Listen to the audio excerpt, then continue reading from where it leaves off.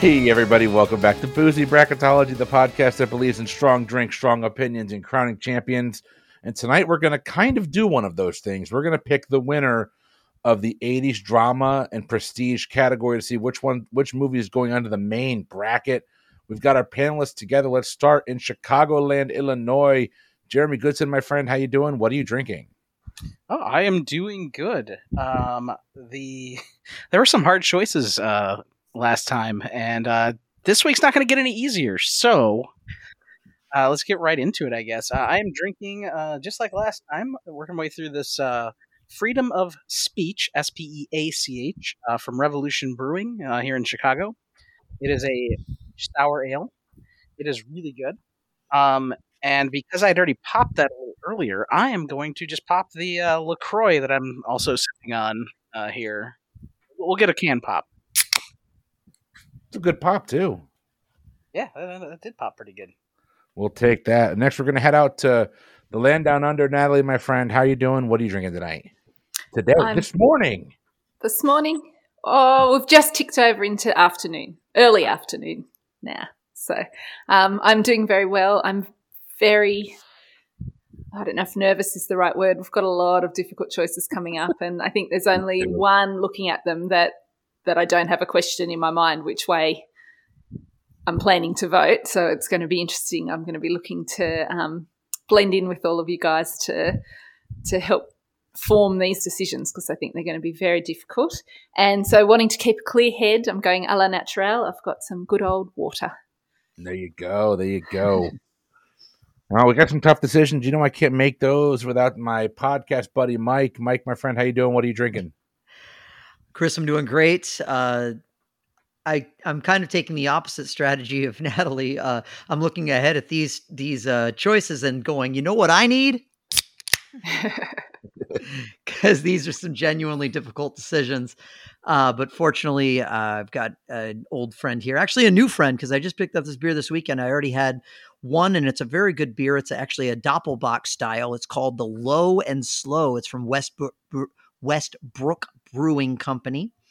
It is 8.2% alcohol by volume, which will definitely do the trick. Westbrook, I've had many of their beers before. They're always a good standby for me. And man, I don't know where I'm going on most of these. I'm kind of glad that I've got my fellow panelists here to provide their insights and help us make this decision, because there's a lot of difficult choices up ahead. We are going to make some difficult decisions, but I know who's more than capable of making those decisions. Right to your left, my right, Nikki. How you doing? What are you drinking? I'm doing pretty good. It's late for me. I'm not gonna lie. Like, I have little kids, so it's like it feels like it's 3 a.m. But, yeah, I'm doing good. I agree. These are some tough decisions to make. I decided I was just gonna have some water, but then I decided, I maybe need to like try to wake up, so I got something fizzy. So I have just a Corona extra just to kind of get me through. So hey, there you go. That'll work. Last but not least, Scott, my friend, up in Connecticut. How are you doing, sir? And what are you drinking? I am doing great. I agree with everyone. Even though it didn't make the bracket, we are faced with the Sophie's choice of bracketology here. This is going to be tough evening.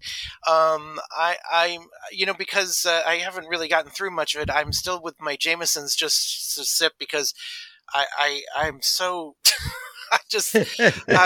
I've been bamboozled and frightened by some of the comments, and like we have to watch more movies if we're going to do this. That's all I got to tell you. And let's all just go out and watch Ron together. Yeah, we'll just do that. Well, if I ever end up single and I'm creating a dating profile, my logline will be bamboozled and frightened. Yeah. That's right. And Daniel Day-Lewis, if you're out there, I'm still waiting. This is a beer that I won at a fundraiser for a friend of mine who's having battling a really rough case of cancer. So Liana, praying for you, my friend. This we did a fundraiser for. I'm very happy to say we were able to raise something along the lines of like $17,000 for her in support of her and her fight. Woman is a fighter to the tooth and nails, one of the toughest women I've ever met. But this is called the Other West Coast IPA.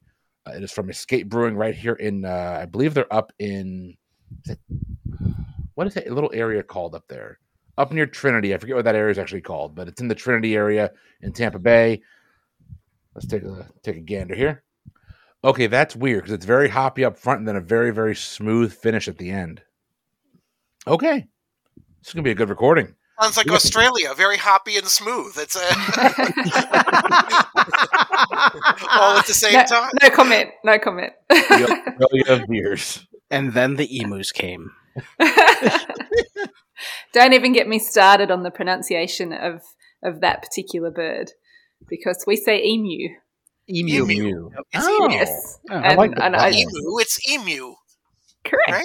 Emu. I did. We actually lived in the States a few years ago for a couple of years, and I got into many a debate with my American friends about the pronunciation of that word. But that is for another day.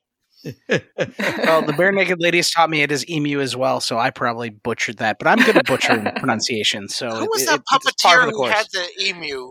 Remember the puppeteer who had the emu? He had that weird. Maybe Yes, and I remember don't remember I can't what think it of his name, was. but that's like why I'm that's- thinking. 'cause he Like now I'm pronounced it- picturing it. that. Yeah, he pronounced the emu, and that's why I say emu. Y'all are way smarter than me. I was going to say, and we're just going to quietly forget about all the things that I'm probably pronouncing incorrectly in your eyes with everything that I say.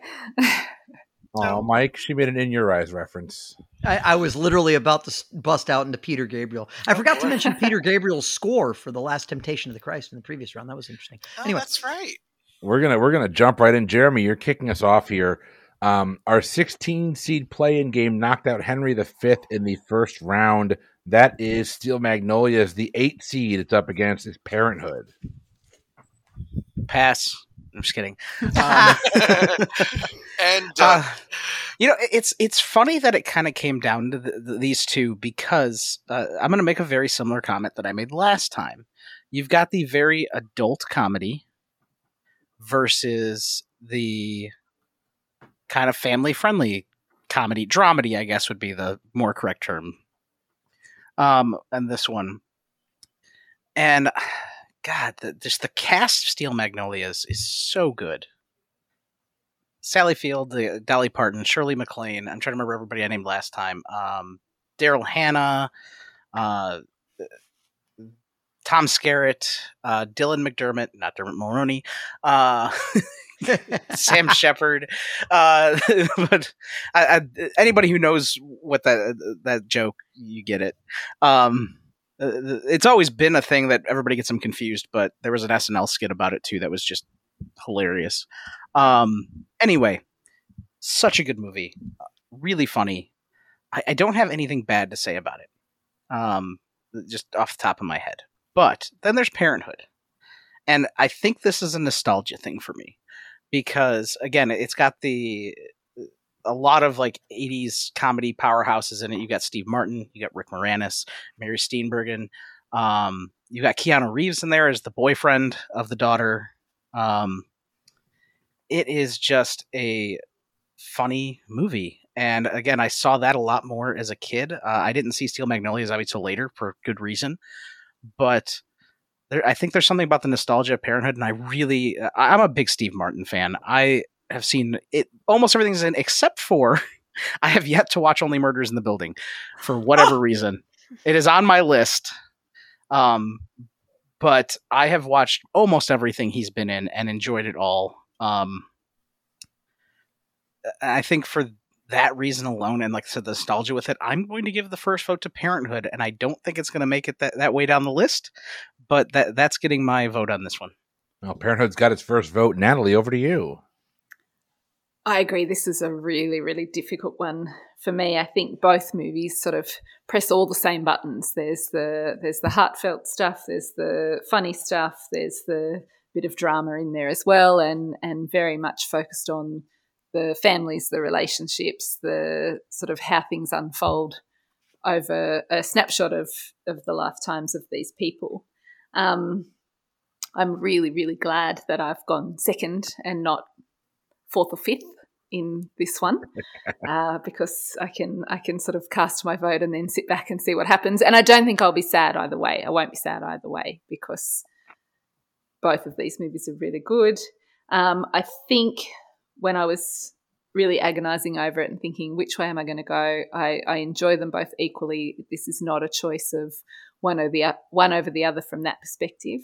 The bit that made me decide is, I think, in Steel Magnolias, the emotions are a little bit more intense. I think you laugh a little bit harder and you cry a little bit harder. So for that reason and that reason only, it's just sneaking into my vote over Parenthood. But again, I won't be unhappy whichever way this one turns out. We got a 1-1 tie. We're going to move this over to Mike. I'm torn because I think both of these are great movies. Both of these are movies I enjoy immensely. And I'm not complaining if either of these movies would move on, but I'm slightly leaning in one direction. The only reason I don't want to fully allow myself to tip over is I already know which way my wife's going to vote, or I'm pretty sure I already know which way my wife's going to vote. So I don't necessarily want to. I effectively know that depending on which way I vote, it's either going to seal it for Steel Magnolias or give Parenthood a fighting chance. I genuinely enjoy both these movies. It's been a while since I've seen Parenthood, as I mentioned in the last episode, but it's fantastic. And all of those actors are actors that I think part of this, I think, is a little bit is expectations to me, because when I watched Parenthood, I fully expected, I was like, this movie's going to be right up my alley. Like, I'm just going to enjoy this because it's so many actors that I like. And I know it's going to bring the humor. It's going to bring the heart, and it does all those things. It does all those things very well.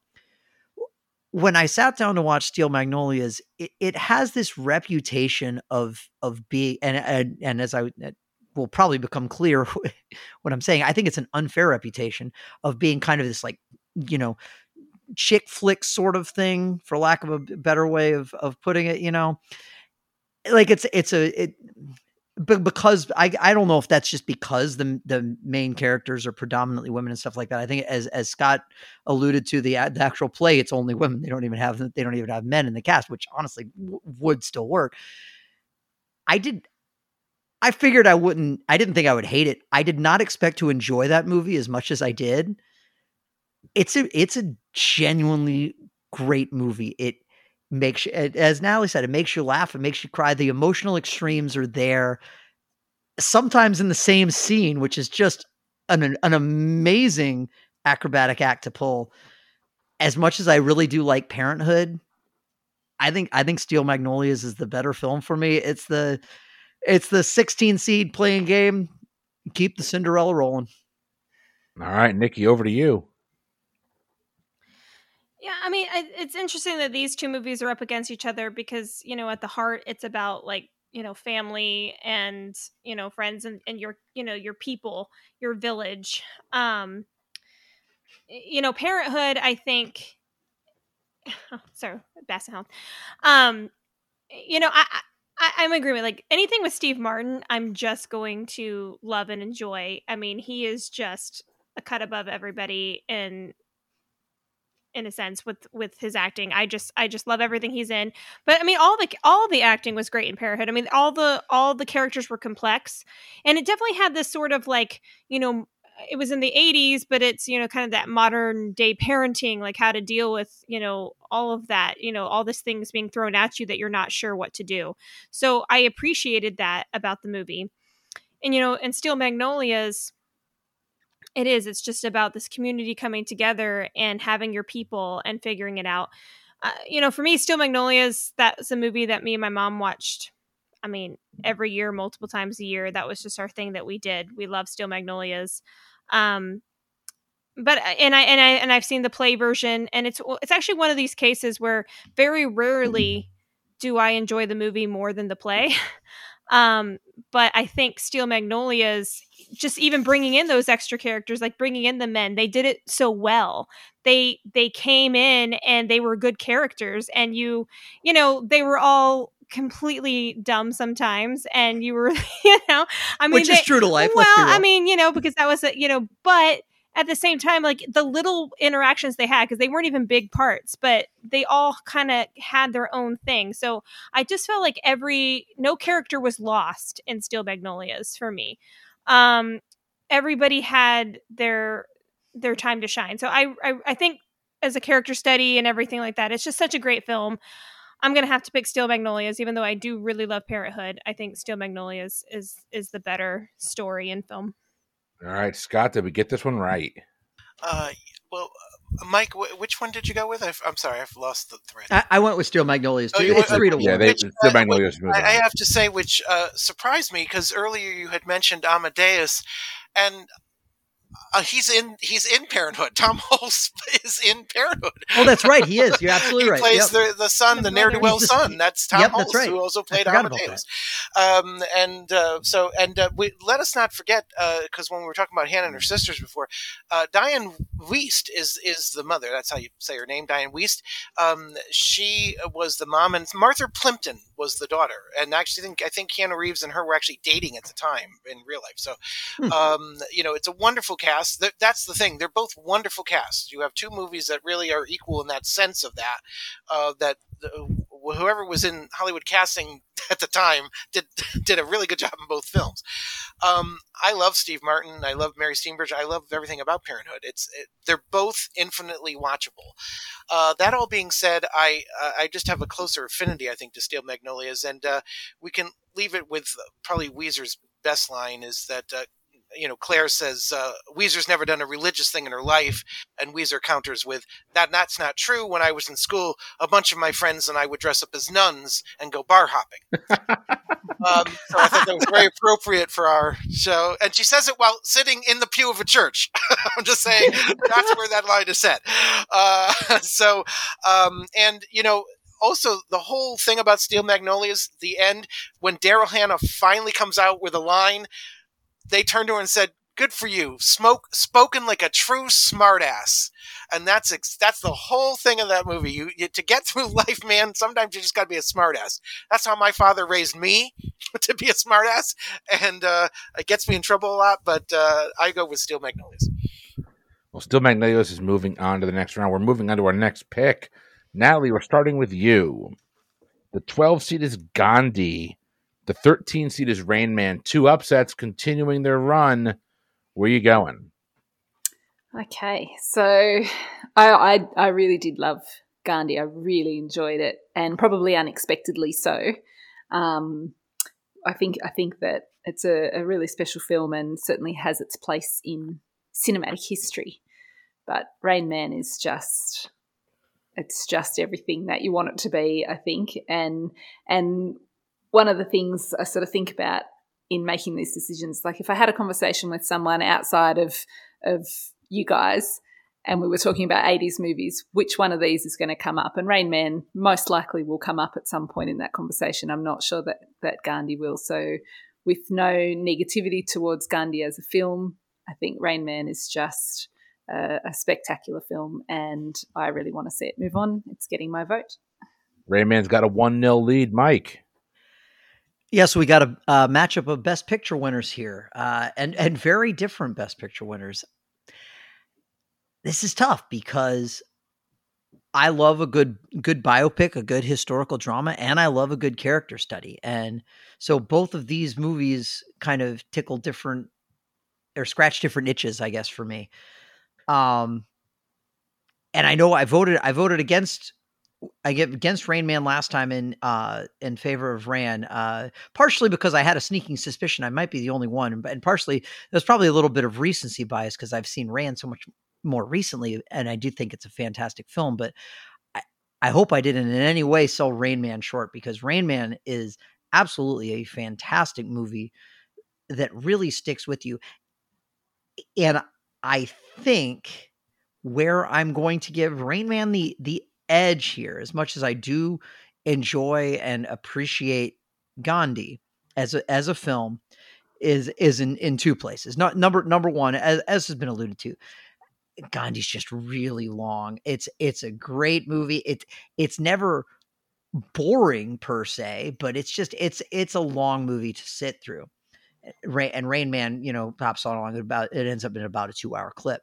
The second thing that Rain Man does in a better way than Gandhi is it does through all, even though it's telling a very poignant and dramatic story, there's a lot of really funny moments in that. I think it was Scott alluded to last time about the scene in the scene and where he farts in the phone booth. That was just, and that's just improv. And sometimes, serendipity just sort of happens in these movies, but that's just a great, fantastic scene. These are both great movies. I think Rain Man produces a few more iconic moments that are more emblematic of the 80s and are probably more associated with the 80s. So I am going to give my vote to Rain Man here. Rain Man's got another vote. Nikki, did your husband get this right? I mean, he's not right about a lot of things, but I think he's right about this. Wait. Say that again. You're being recorded. You're aware of this, right?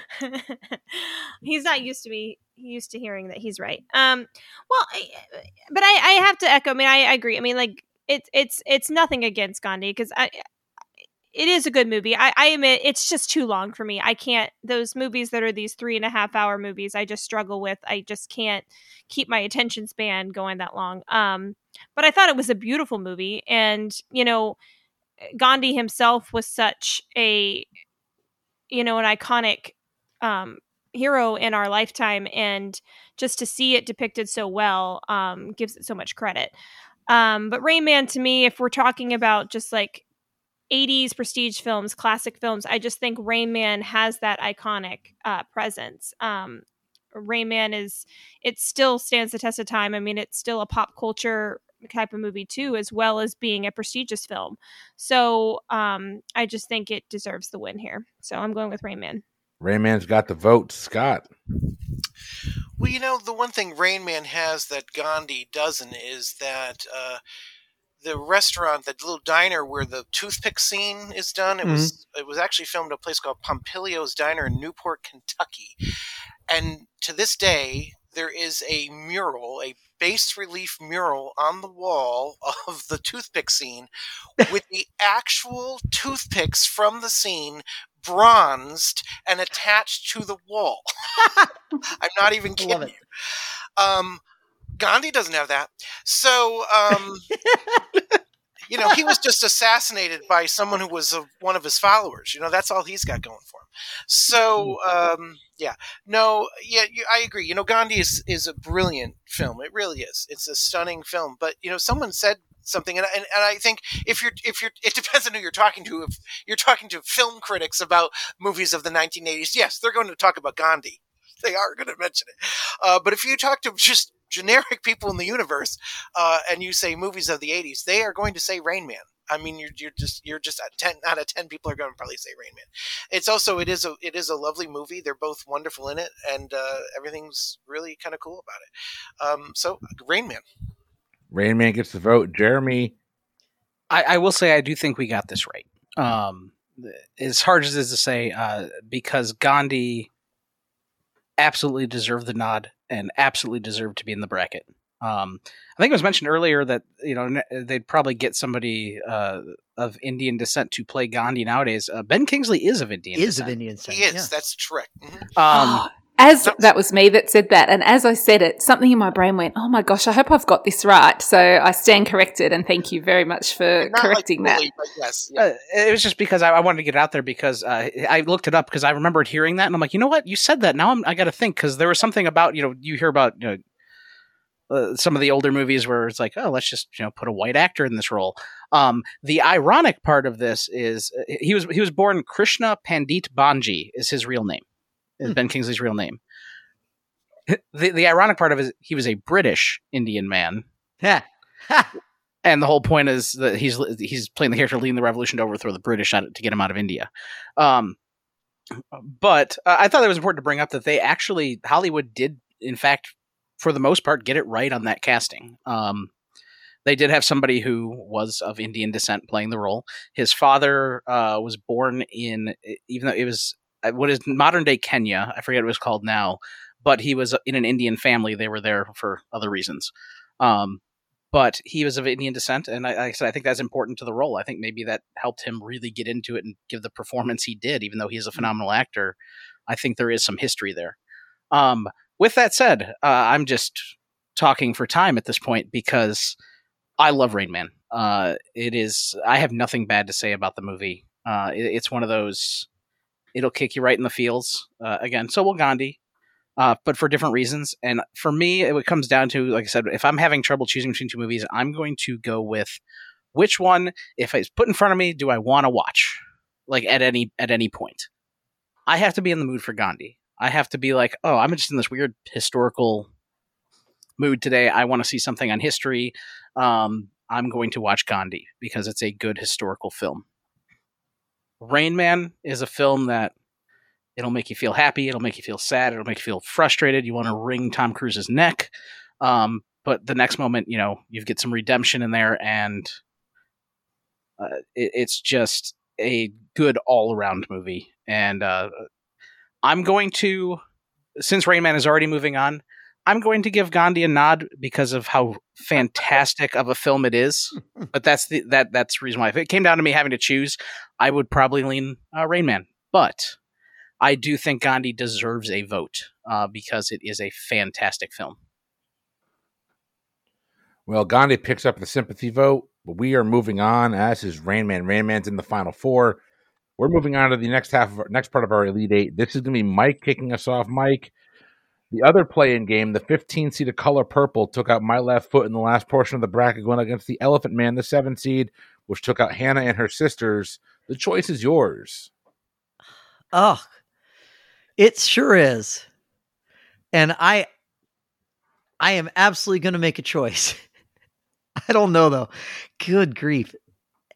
I know that I voted for My Left Foot over the Color Purple last time, but I think I said I guess my sort of catchphrase in the previous episode was by the narrowest of margins, because that's really what we're down to at this point. We're down to nothing but great films, and I don't know. It's difficult to make this decision because, as I mentioned, The Color Purple was one that I finally got around to watching very recently, last night, as a matter of fact. But fantastic movie. The direction, the acting, everything, the story. Jeremy had talked about doing the Pulitzer Prize Challenge. The Color Purple has been on my reading list for a while, and I haven't gotten around to reading it. But just seeing the movie made me want to read it that much more, just to see. He said that it seemed like it translated very well to film, which makes me happy. But the story is extremely profound and handled extremely well. I was reading up on this a little bit after we watched it last night, and one of the things that I thought was, when I was watching The Color Purple, was how bold it was to the depiction in the 80s, knowing how things were in the 80s. I thought that the depiction of the lesbian relationship between Suge and Celie I thought that was fairly bold. And as it turns out, like, there was actually criticism that it was shortchanged. So, which also makes sense, really, because as I can only imagine based on what the book probably says, but there were just certain things in that movie that did seem very much ahead of their time. I really enjoyed that movie. And Elephant Man is a movie that I saw a longer time ago. And so I've had a lot more time to marinate on it. And I really like that movie as well. These are both great movies. Man, I'll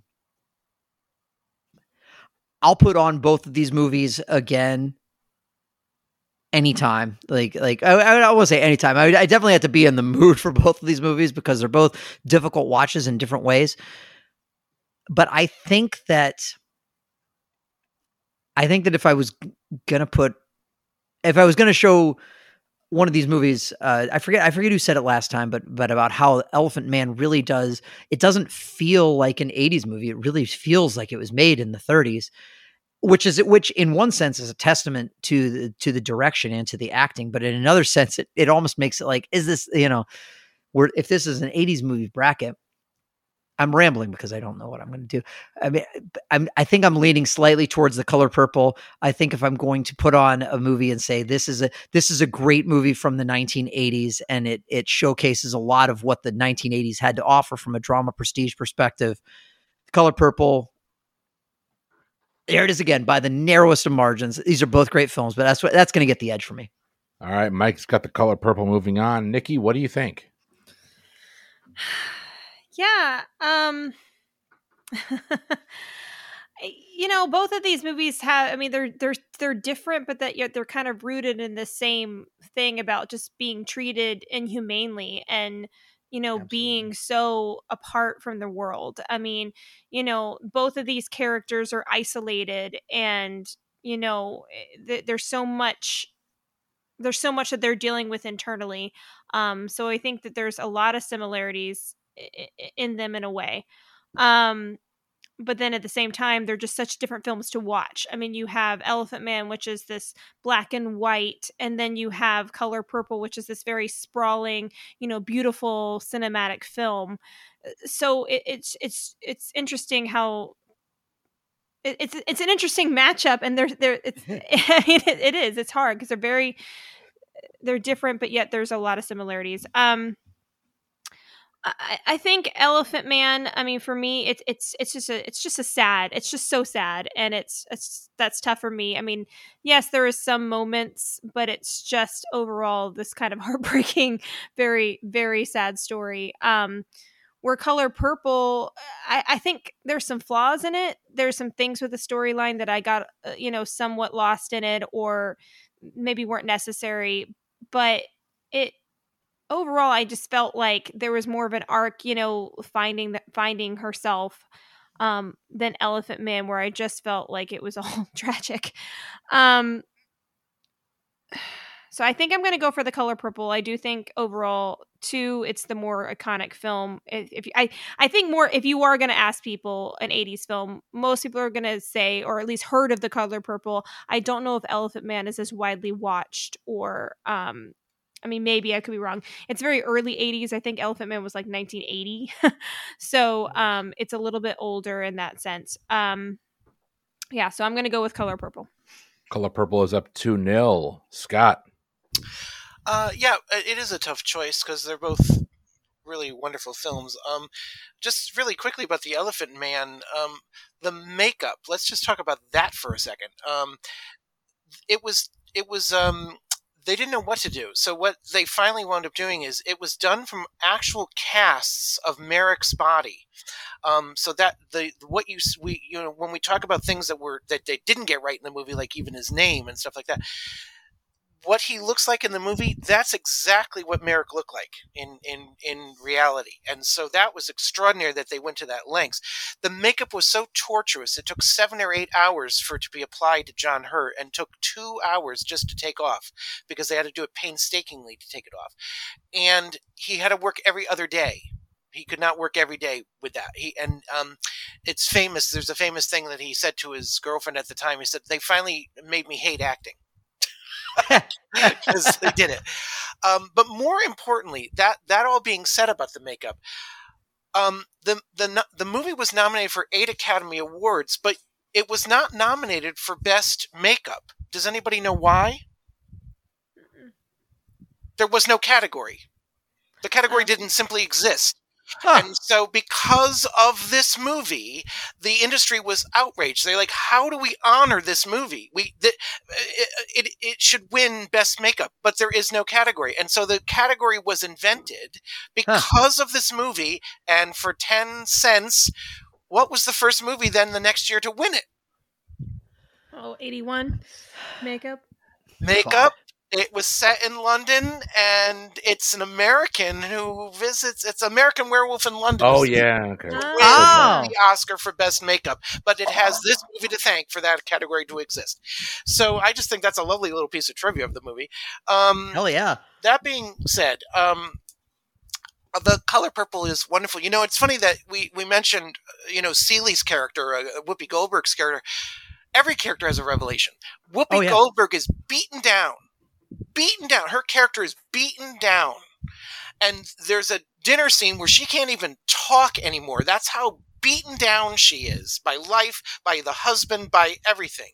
And she finally finds her voice, right? That scene is so brilliant when she finally speaks back up and then she starts eating everything at the table. The whole reason, yes, it's her name spelled backwards, but Harpo is her thing because her husband's character name is Harpo in the movie. It's her name spelled backwards, but that was why her production company is called Harpo.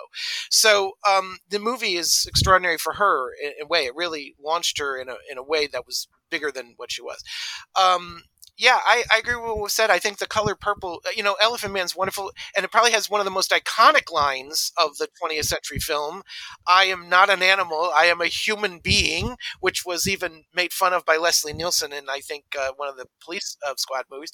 But I'm going to go with the Color Purple as much as I love The Elephant Man. Color Purple's got its third vote. It's moving on. Jeremy, what are your thoughts? When it comes to The Elephant Man, as everybody else has already alluded to, it's not a feel-good movie. It's a very downer of a movie. There are a couple parts in there that like I said, do stick with you, particularly basically his pep talk from Anthony Hopkins' character, and John Hurt playing the main character in that. I love John Hurt. He's another phenomenal actor, or was, I should say, rest in peace. Their performances in that movie really make it. On top of the makeup, like it was mentioned, again, I'm hit or miss with David Lynch. He is a interesting director, makes some interesting choices, and some people are really into all that. And for me, like I said, it's hit or miss, but I think this movie was definitely a hit out of the park for him as far as it goes. Again, not feel good, but a good film. Great film, even. But then there's the color purple, which it's up against. I can't say enough good things about this movie. It's again not a very feel good movie at most parts, but there is some redemption, and just like the novel, you can't read it or you can't see the movie without really feeling feelings and really feeling what the character's going through. It's rough, but it shows some just true to life stuff that people had to go through, particularly people of color in the era that it's in, and it's an eye-opening movie. It deserved every award it was up for. It is in my opinion, the biggest Oscar snub of all time, for the most part, and it's getting my vote. I think it is the superior film in this category. And a little too late there, Jeremy. But we're gonna go. We're gonna see what. Let's check it with Natalie. For The Color Purple, I voted for The Color Purple. Oh, I had you written down for The Elephant Man. I apologize. Nope. I voted like too late. I thought The Color Purple had already won. My apologies, Natalie. Do we have a full sweep here? Yeah. Look, I think that we do.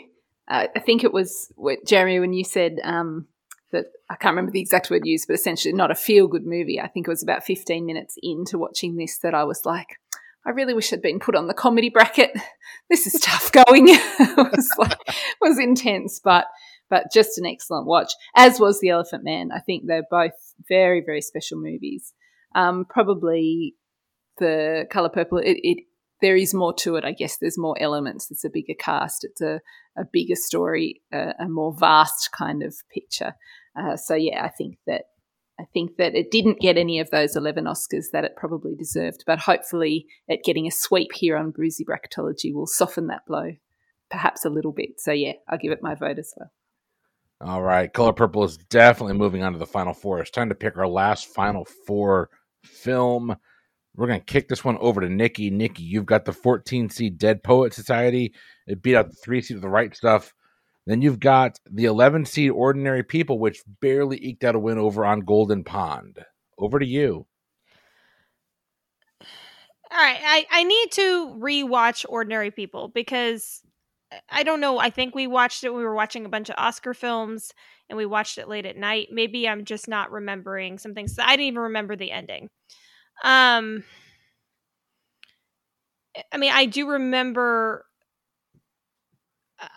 it being, so much about the grief and just the family dealing with it, and just how I can't imagine what they were going through and everybody having to go through that. And we're all going to do it in such different ways. So I think I remember it doing a great job with that. And I am a huge fan of Robert Redford on or off camera, no matter what. And then Dead Poet Society for me it's just kind of this nostalgia movie for me. I grew up watching it. I grew up loving it. So I think for me, I'm going to pick Dead Poet Society, but I do want to give Ordinary People another shot because I feel like maybe I didn't appreciate it. I need to try it again. Dead Poet Society's got its first vote. Going next over to Scott. Sure. These are tough for me. I love both these movies, but something Natalie said earlier about being. I'm sorry, I'm going to get your title wrong. You're clinical what? A psychiatrist? Clinical psychologist. Psychologist. Yes. Okay. Yeah. So it was purposely done. The Judd Hirsch scenes as the doctor. Especially the cathartic scene. They purposely wrote it so it didn't feel forced or didn't feel just jargony. They wanted to avoid that. And so they let Timothy Hutton, Judd Hirsch only had a few weeks. He was filming the television show Taxi at the time, and he would only do the movie if they allowed him just to be able to shoot his part in 3 weeks so he wouldn't miss his work on Taxi. And so, but they worked on it so that those scenes did not feel forced or feel like hokey that like other psychology movies had in the past. They wanted Timothy Hutton to gradually come to this and get to this point where it's funny when you really watch the movie, you realize it's I think something Mike said. It's not so much about getting over it. That's not what it is. It was forgiving himself. It was not his fault, but he could not let go of that because his brother was such an asshole to him. He hated him and loved him at the same time, and he couldn't get over that hurdle of feeling both emotions at the same time for someone who was dead.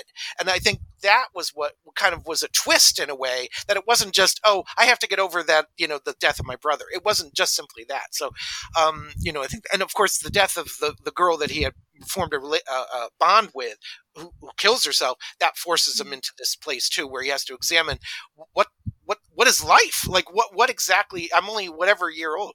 And of course, Timothy Hutton won the Academy Award for this. Let's not forget that. He was very young to win this. It was very exciting that he won it.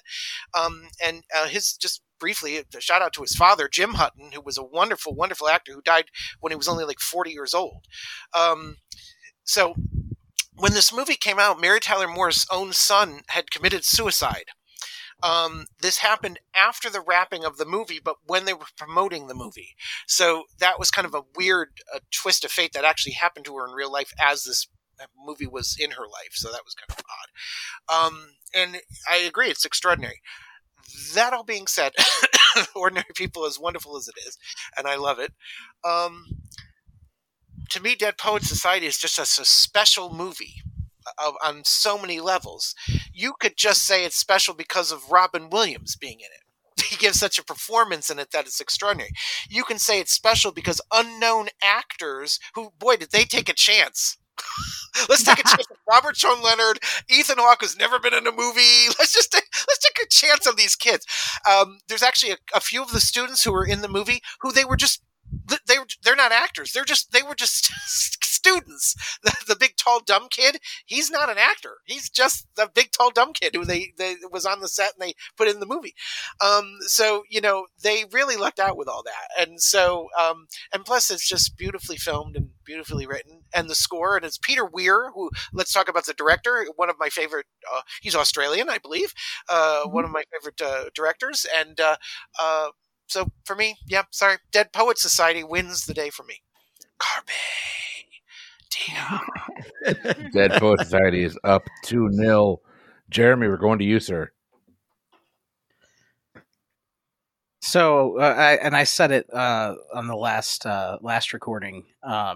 Ordinary People is a film I have seen one time. Never felt the need to go back and rewatch it. Maybe it was because it was such a downer, and I watched it. I was probably about 18. I was a teenager, and maybe it's just not what I wanted to see. It was kind of a downer movie at the time. But that's not to shoot down the wonderful performances in the movie. Like I said, Donald Sutherland, Mary Tyler Moore, Judd Hirsch.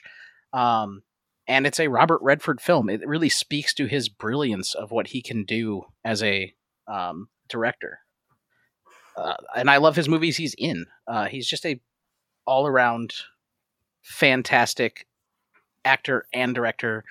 And I don't know what else to say about that. Like, I feel bad because of what I'm going to say after this. Ordinary People is a great movie. I need to go back and rewatch it. I need to give it another chance.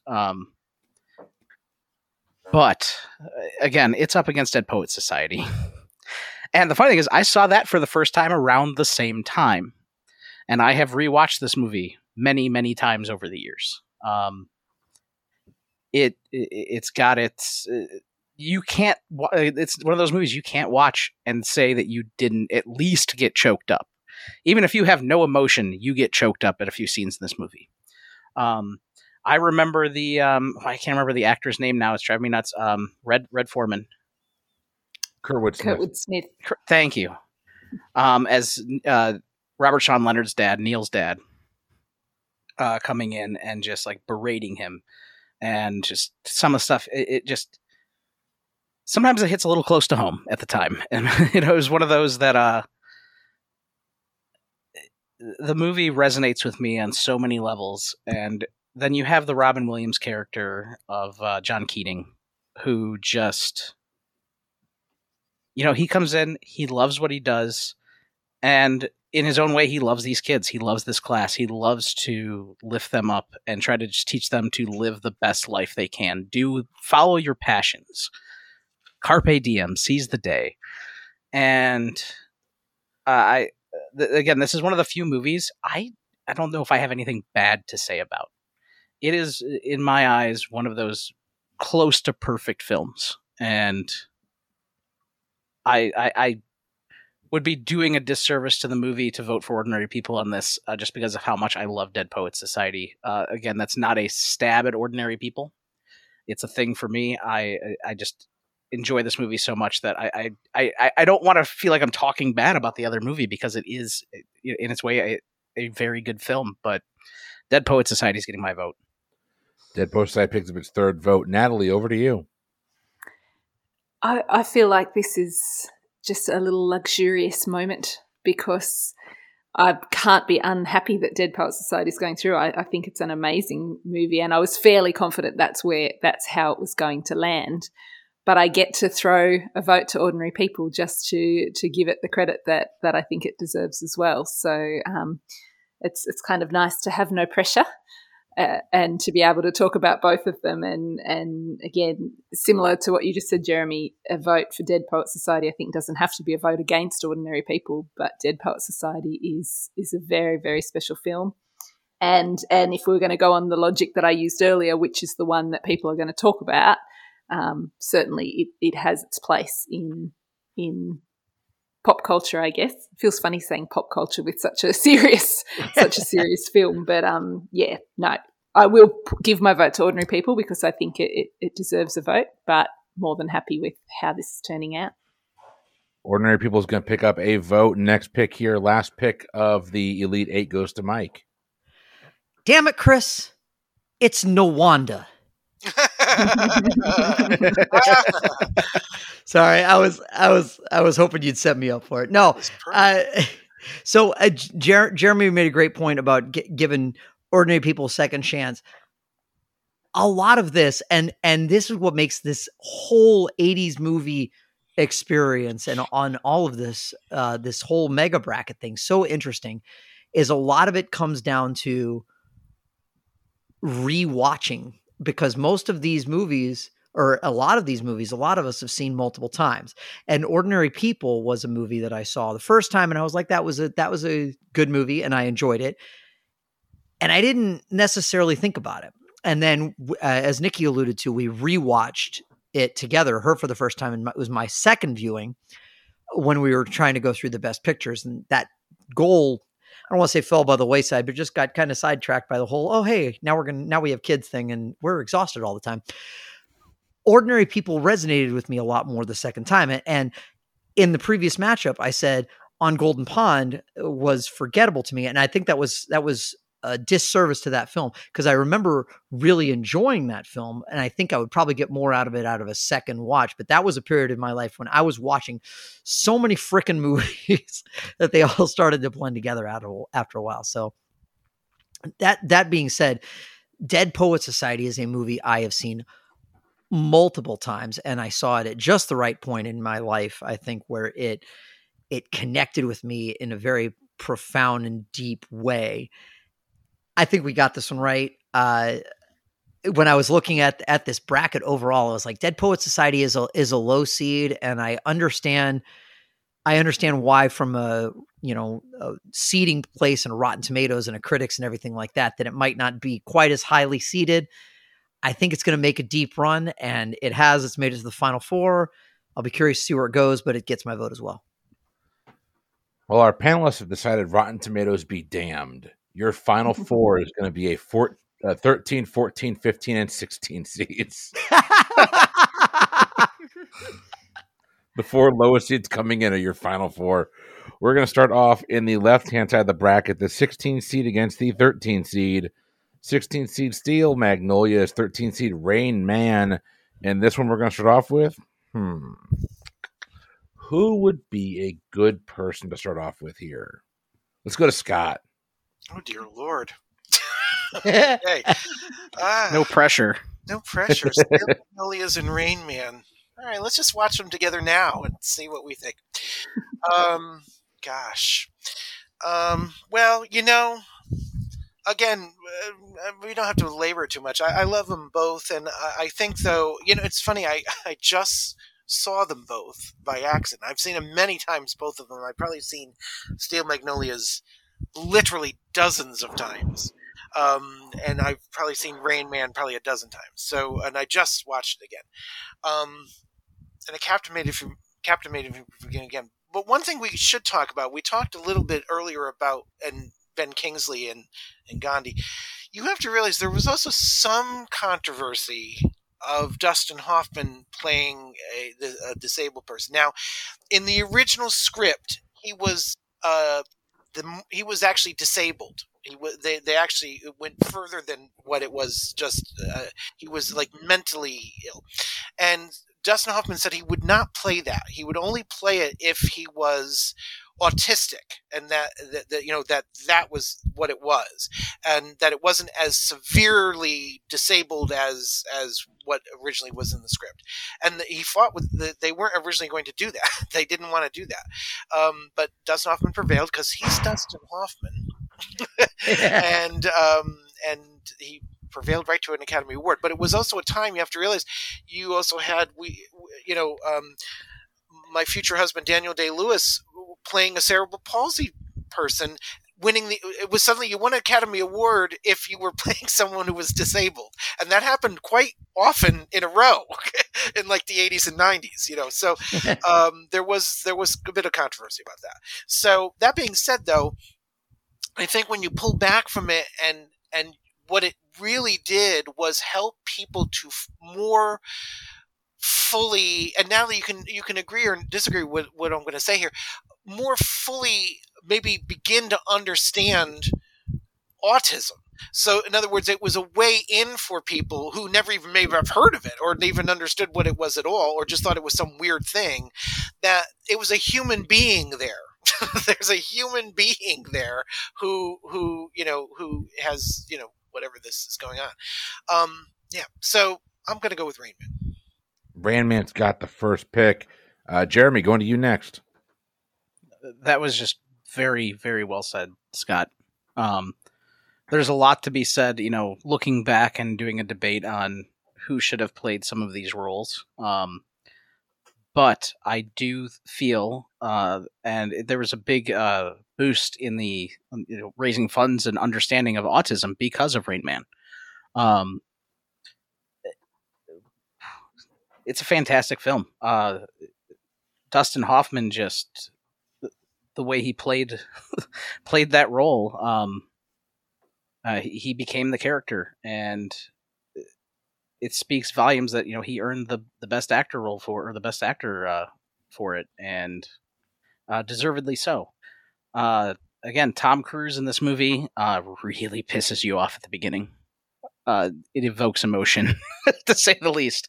But there's a lot of movies where they're good movies, but there's not a ton of character development. And I say this is the opposite of that. I think his character develops really, really well over the movie. It was brilliantly written. And he, knocked it out of the park. Looking at Steel Magnolias, again, fantastic film. Sally Field, Dolly Parton, Shirley MacLaine, Daryl Hannah. It is just a list of A-list actresses and actors in this movie that put on a fantastic performance. God, it's hard when it gets to this round because I think I think it's the right 4 choices, and it's a really, really hard choice to make. But it comes down to which one am I going to choose to watch? Well, after this bracket, all of these, again, to recap, especially the ones I did not give a fair shot to in the past. But I'm actually looking forward to watching Rain Man again. I haven't seen it in a few years, and it's going to get my vote. Steel Magnolia is going to be right after, though, because I think I'm probably going to go backwards through this. Except for, as I will say before, I am definitely going to be watching My Left Foot next. It's something that strikes very close to home now that I know that it's about having a friend that was impacted by cerebral palsy growing up and the straight up shit he went through in life because of it, particularly from other people. So, yeah, Rain Man's going to get my vote. That's all I have to say about that. It's move right along.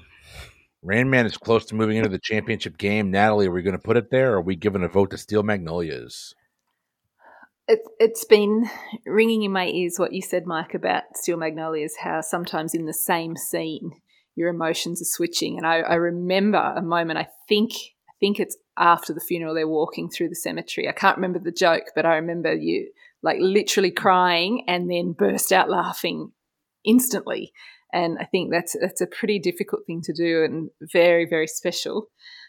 So my vote certainly won't be a vote against Steel Magnolias, but my vote is going to be a vote for Rain Man. I think it's just really quite different to anything else that we've seen, and I agree the way that the autism issue was handled was done very respectfully. It wasn't overdone, it wasn't underdone. I feel that was done very, very well, and that scene where Tom Cruise's character pieces together that Raymond is the Rain Man, and that all sort of comes together in his mind, and they have that moment. It's just, yeah, that's also very, very hard to achieve, I think, that kind of moment. So as much as I love Steel Magnolias, wholeheartedly, my vote goes to Rain Man. Rain Man has its third vote. It's moving to the championship game, but I want to hear from everybody. Mike, we're going to you. Natalie, it's funny you mentioned the scene where they're walking through the cemetery right after the funeral, because like you, I cannot remember the specific line or the specific moment because I've only seen the movie one time, and it is a movie that I would enjoy revisiting, and I hope to revisit at some point. But that was exactly the type of thing that I was remembering in a non-specific way when I was conjuring up the concept of you're super sad, and yet there's this moment of levity. And I think that Can is I interject what it is? It's here, hit this. Here, hit this. Here, hit this. Oh, that's right. That's right. Okay, Here, hit this. He says everything was getting too darn serious, and we got to all laugh. Here, hit this. Thank you. I could not remember exactly, but I did Knock remember her that. lights out, Malin. This is your one chance. Everyone wants to take a shot at Weezer. This is your one chance. It is. I only directed it twice. I don't like know what you like.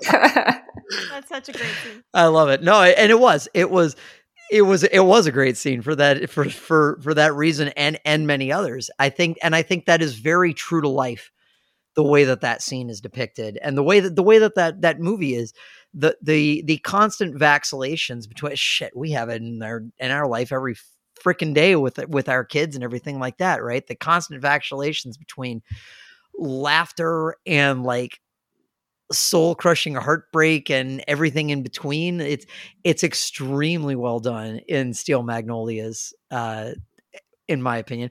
It's also done more from maybe a little bit more from an audience perspective necessarily than on celluloid necessarily, but it's done in Rain Man as well. Both of these movies do a very good job of having very comedic moments and very heartbreaking and dramatic moments. I honestly wasn't entirely sure which way I was going to go here. I was leaning towards Rain Man. I'll still give my vote to Rain Man because I have a sneaking suspicion at least my wife will make sure it's not a sweep. I think we made the right choice here. I think it's very, very close. These are both great films. If anybody is listening has not seen either of these films or has written them off for any number of reasons, I would highly recommend both of them because they're just thoroughly enjoyable. They tug at the heartstrings. They also tickle the funny bone in the right places. They're great movies. But yeah, Rain Man, I think probably the right choice here, but both great movies. Rain Man's got a fourth vote. Nikki. Yeah, I mean, I can't complain about either of these movies being up here. I mean, I think they're both fantastic films. Rain Man definitely deserves to be moving on and in this bracket. I am going to throw my vote to Steel Magnolia. It's a personal favorite of mine. Again, so much of it is just the characters. I just love every single character in that movie, and it's just it's a true testament to family and everything, but it's also just such a true testament to women friendships and like these women together, all what they're dealing with, and just that friendship and that bond that forms for all of them. Because it's kind of, if you told people the plot of Steel Magnolias, it's about these women in a hair salon. It's just, yeah, I think that's what I said. It's like, all these they have a hair. That's Mike, what I was Mike alluding was like, to. I was like, why do I want to watch but this? But it is Loved very it. much, Yeah. not. Yes, it's about a bunch of women, but I feel like it's not it transcends that. So, I'm glad that a 16 seeds made it so far. So, it deserved to be there. So I'm gonna throw my vote to Steel Magnolias. Steel Magnolias picks up its lone vote. Rain Man is into the championship game. It's time to pick what Rain Man is going to be going up against. Jeremy, we're starting with you. Fuck. The 15 seed, The Color Purple. The 14 seed, Dead Poet Society. Take us away. I hate you for this. You're welcome.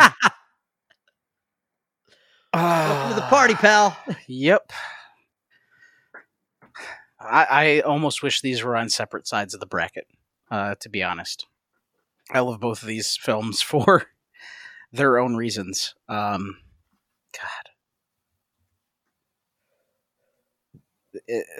This is literally going to be probably the hardest decision I've had all night.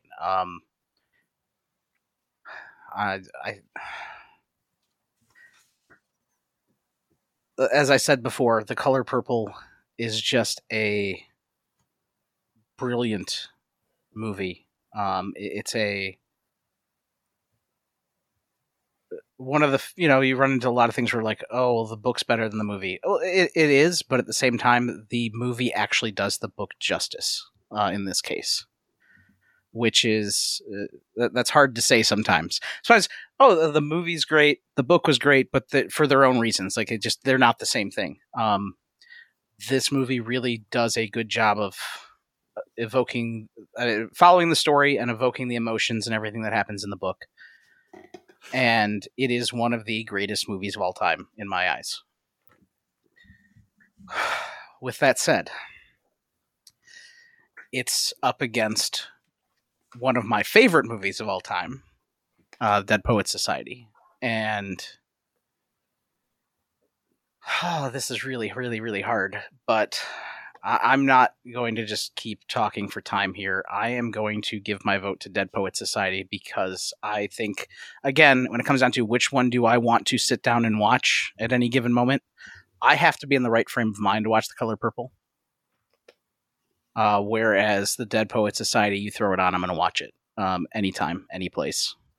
And that is why it's getting my vote. I think that makes it just in my eyes, a slightly better movie because it is that much incredibly more rewatchable. The Color Purple is it's not a vote against The Color Purple because it deserves to be here. I'm going to be fine if either of these movies move on. To be honest, it's just a very hard choice, but I'm going to go with the one that I would rather watch any day of the week and give it to Dead Poets Society. All right, Natalie, you got a 1-0 lead for Dead Poets Society. It's over to you. Okay. I've been very happy to vote for The Colour Purple all the way through, and I think it's gotten my vote each step of the way so far. That being said, Dead Poets Society is the one for me that's going to take me away from voting for Colour Purple. Again, not anything against Colour Purple, but I just think Dead Poets Society is enthralling. The performances are wonderful. You don't look away from the screen. You don't look to see how much longer there is to go. You don't care how much longer there is to go. You're just there for the ride, wherever it's taking you. So, same thing. I won't talk just for the sake of talking. Dead Poets Society has my vote. 2-0 Dead Poets Society. Let's bring this one over to Mike. So I believe, and someone can correct me if I'm wrong, but I don't want to harp on the Academy Awards thing too much, but The Color Purple lost to Out of Africa, I believe, in the Academy Awards for Best Picture. Out of Africa got a passing mention by one or two panelists in the play-in game. And The Color Purple has made it to the Final Four. And I think that in our bracket. And I think we've remedied the Academy's misstep there, because I do think The Color Purple is the better film among those. The Color Purple has advanced this far for a reason. It is a very watchable film. It's not a enjoyable film by any stretch of the imagination, because there are a lot of difficult parts, but it's very beautifully shot. It's incredibly well acted. It's got a lot of things going for it. The story is heartbreaking and uplifting and all of these things all in one measure. And I do think it's a great film. I'm glad it made it this far. But I am in agreement with Jeremy and Natalie in the sense of Dead Poets Society is a film that I have revisited time and time again. It's very inspiring, and it is very it's just I think it's the more, I hate to use the word iconic because that word I think seems to be bandied about a lot, but it is very much a movie that I think has emerged with a life of its own and is still talked about. A lot of that has to do with Robin Williams' performance, but the other actors that play the kids are great too.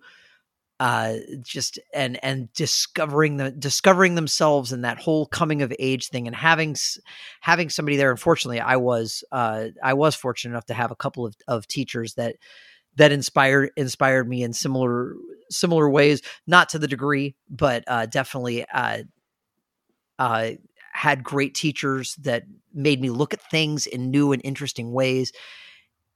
It really plays up the power of that. And it's just a film that has always resonated with me. And I think it's a film I'll rewatch over and over again. Color Purple, also a fantastic film, as everyone else has said. This is by no means a vote against The Color Purple. It's just that Dead Poets Society is nearer and dearer to my heart. So it gets my vote. All right, Dead Poets Society's got another vote. Nikki, we're bringing this over to you. Again, it's so hard with these movies when it comes down to this, because they're just such different films too. I mean, like they're so totally different scales. I mean, Color Purple is this sort of like gripping epic with these beautiful shots and, you know, tons of cast, and just it's just such visually. I just think of that scene, you know, that I guess it's the kind of the iconic shot of the silhouette of Whoopi Goldberg in the seat after she was young. And I don't know, like for some reason that shot is just like iconic. Even if you've never seen the movie, I feel like you know that shot. And then Dead Poet Society is kind of the smaller film, but it's done so well and has such great characters that I think, you don't necessarily need that large scale. Ultimately, I'm in agreement. I'm gonna put my vote to Dead Poet Society. I think simply because it is also just the movie I would rather watch again overall. Color Purple is something that I'm not gonna just be like, oh, I really feel like watching The Color Purple tonight on most occasions, because it's a hard film to watch. And there are some things about Color Purple that I don't know. There were some plot points and everything like that in the movie. I don't think it's a perfect film. Where I think maybe Dead Poet Society gets closer because of all just the way it's presented. So yeah, I'm gonna go with Dead Poet Society. But again, I think Color Purple is a brilliant film. All right, we are one step away from a sweep. Scott, going to you. Sure, and again, like everyone said, they're both really brilliant, and I agree. Voting for one is not really voting against the other. It just isn't. You're just these as movie lovers. That these are movies I would watch both again if they were on. I would just watch them because I just really enjoy and get so much out of them as just film. One thing I like to talk about the people who create the things, and we talked about Peter Weir. The music of Dead Poet Society is by Maurice Jarre, who, for those of you out there who don't know who he is, find out.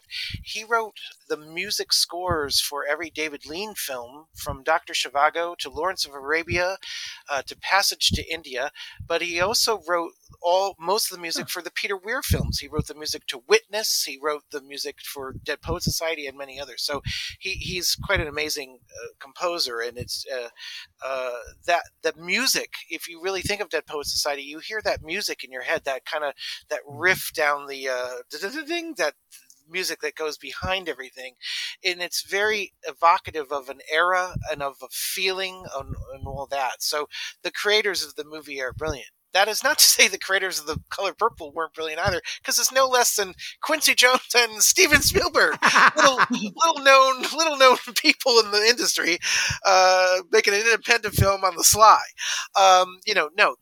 Spielberg really, I think it was too much wrongly maligned at the time, and like we said, I think there's a newfound appreciation for The Color Purple, which is all well and good.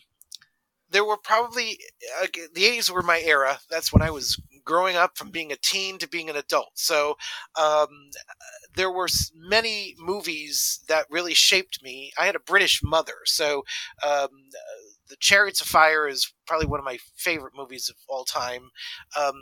The whole Brideshead Revisited thing, I couldn't get enough of that. I was addicted to Brideshead Revisited, the original television series. And but the one American movie that really shaped me and molded me and stuck with me, and I've seen a million times, is Dead Poet Society, because it just means so much to me. Because I wasn't in boarding school, but that was my life. I was someone who wanted to do something different, and people didn't understand. The father, is so traumatic to me in this. I could never watch that 70s show because I couldn't get over him, what he did to Neil in Dead Poets. I couldn't get over it because I'm telling you, they carried me out of the movie in a basket case. I was completely wiped out by the Dead Poets Society. So Dead Poets Society for me. Well, Dead Poet Society just swept its way into the championship game. We've got one pick left. Natalie, you're picking here, I believe. Okay. So just before I do that, I just want to apologise again for my Ben Kingsley gaffe, and particularly to you, Chris, given I said that on the last ep and it's only been corrected on this ep. I hope you don't get a bunch of emails in between broadcasting of the episodes about that. So I do apologise for that. But to be clear, though, he was British. He was Indian descent. Well, that's what I meant. That's what I meant. Let's just not go too crazy about this. He was born in Britain. To be abundant, if we were going to get emails, they would come from Scott. So they would come. I feel like pedantically telling you who he is. And it was one of those where, I thought I'd heard that before, but it was one of those I even had to look it up in between the episodes. I'm like, am I sure about that, or am I gonna like? The reason I didn't say something is I'm like, I'm gonna stick my foot in my mouth if I say something and I'm wrong. So I'm going to look it up between.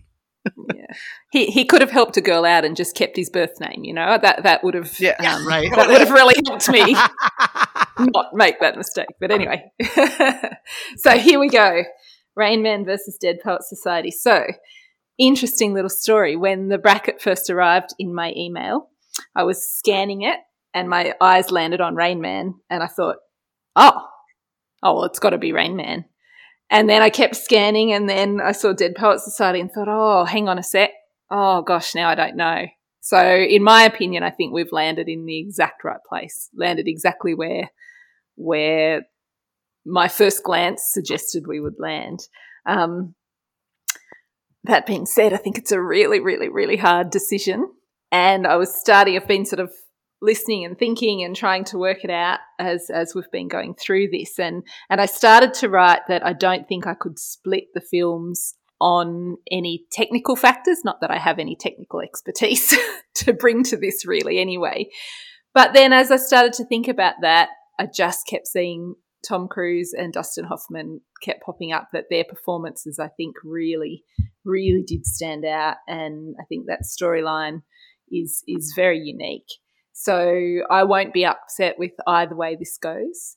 But when I looked into my brain and my heart, Rain Man was my answer. So Rain Man's getting my vote. Rain Man is up 1-0. Mike, log your last vote of this portion of the bracket. Pass. Okay, that's a vote for color. I know.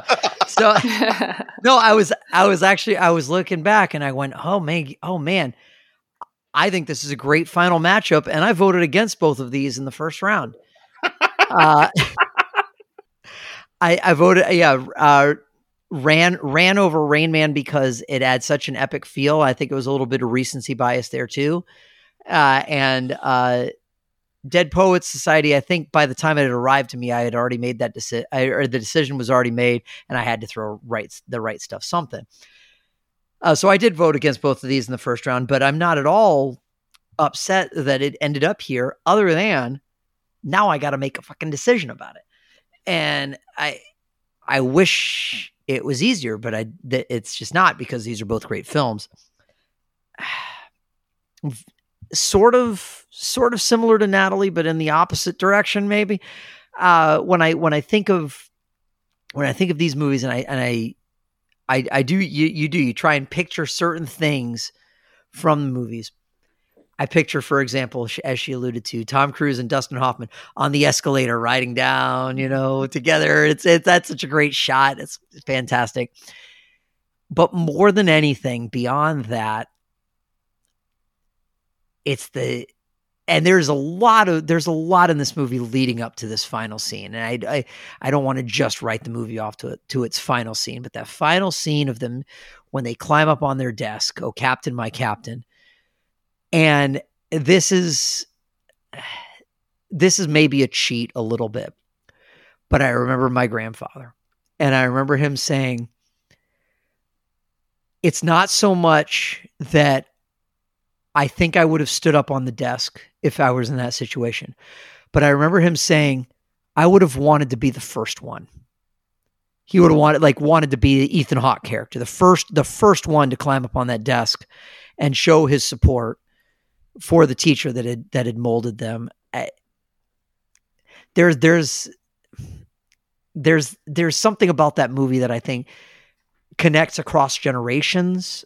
I think because there's just something about this whole idea of you don't have to go with the mainstream. You're allowed to think against the flow. You're allowed to approach things in a different way. That more than anything else is what makes that movie resonate so much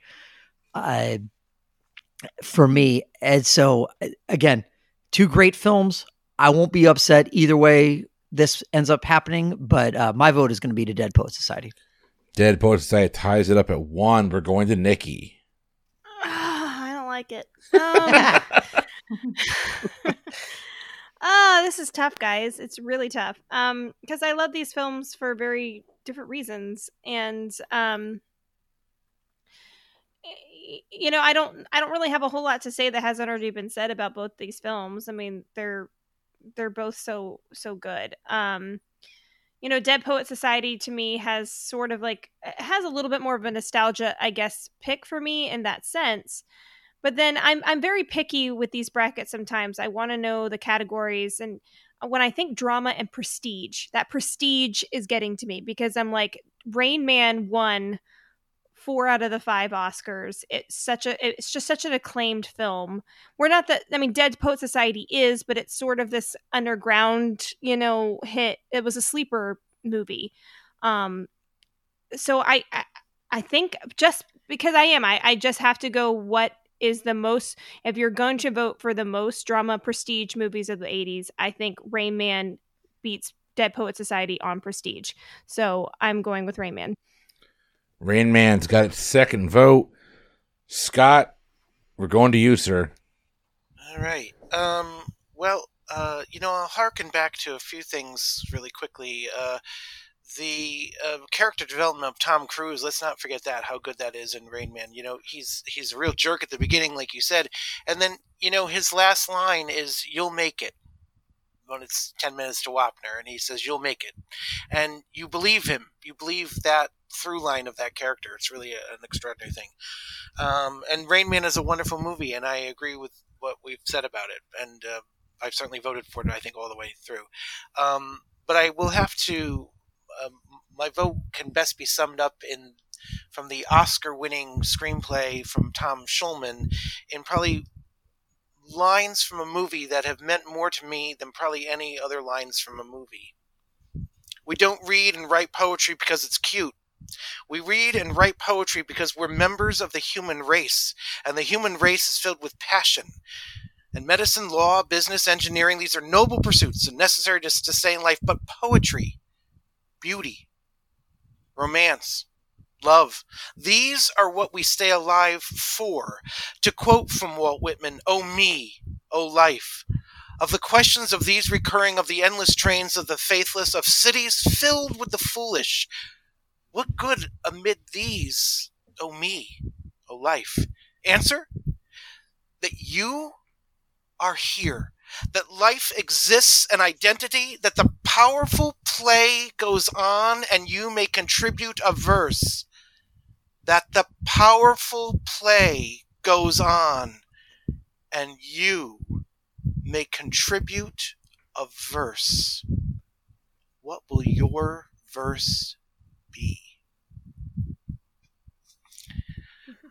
So I picked Chariots of Fire. Mike's like, Amadeus. Amadeus, right. With that, Dead Poet Society has tied us up 2-2. Before we throw it over to Jeremy, does anybody want to lodge a buzzer beater, try and sway him one way or another? I just want to say I'm so sorry, Jeremy. Jeremy, welcome to the show. Yeah. Exactly. You'll have another episode that comes out before this, but this is your first official recording with us as one of our official hosts. So we're going to put it in your more than capable... And Natalie, you got something you want to say? I was just going to say, don't they call this baptism by fire Yes. or something like that? Yep. Isn't that one of those terms that feels appropriate about now? 100% does. But Jeremy, take us away, man. Where are we going? Jeremy, what verse will you... Oh, there's the buzzer beater. Okay. You don't have to, because I'm not going to be swayed on this one. I love Rain Man. I really do. Again, I've said everything I can about it right now. Just everything down to the character development. It's just a brilliant movie. But just to show you how much Dead Poet Society has really struck me over the years, Mike's talking about his grandpa, and I'm over here tearing up, just thinking about it. And then Scott reading probably the most powerful speech from the movie, and I'm tearing up again. With some laughter in between, which is how we're talking about some of these other movies. But Dead Poet Society has a very special place in my heart, and I think it always will. And I'm not just going to drown out about it. I'm taking that opportunity and seizing the day, carpe diem. I have the opportunity to do it, and Dead Poet Society is moving on. And we will see Dead Poet Society in the main bracket. Holy crap.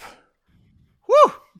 was a lot of drama. It's a lot of drama, a lot of prestige. A lot of drama. A lot of drama, a lot of prestige. little light of the prestige. Oh man! Well, to our panelists, So with so much drama in the PTE, it's kind of hard being boozy bracketology. and we're gonna end with that. See y'all later. A thing that happened. Sorry, I'm I was sorry. gonna say I thought mic it was drop, good. but It not was, really. it was good. Someone should have mic Thank dropped you. there. Would have saved us a little bit of time. But I should have been dropped. Yeah. ladies and gentlemen, we thank you for jumping on and staying with us. We had a whole hell of a lot of fun making these picks, although they were tough. They were tough. We will see you next week with another episode of Boozy Bracketology. Check the show notes if you want to support the show. Patreon, Facebook, all that fun stuff. Right down in the show notes. But for the Boozy Bracketology podcast, I have been Chris. I'm Jeremy. I'm Natalie. I'm Mike. Nikki. I'm the future Mr. Daniel Day-Lewis Scott. I'm curious, Scott. Are you taking? How's the last name situation work? I don't care. Who gives a right? Who I cares? love it. I love it. We will see you all next week. Have a good one. Bye.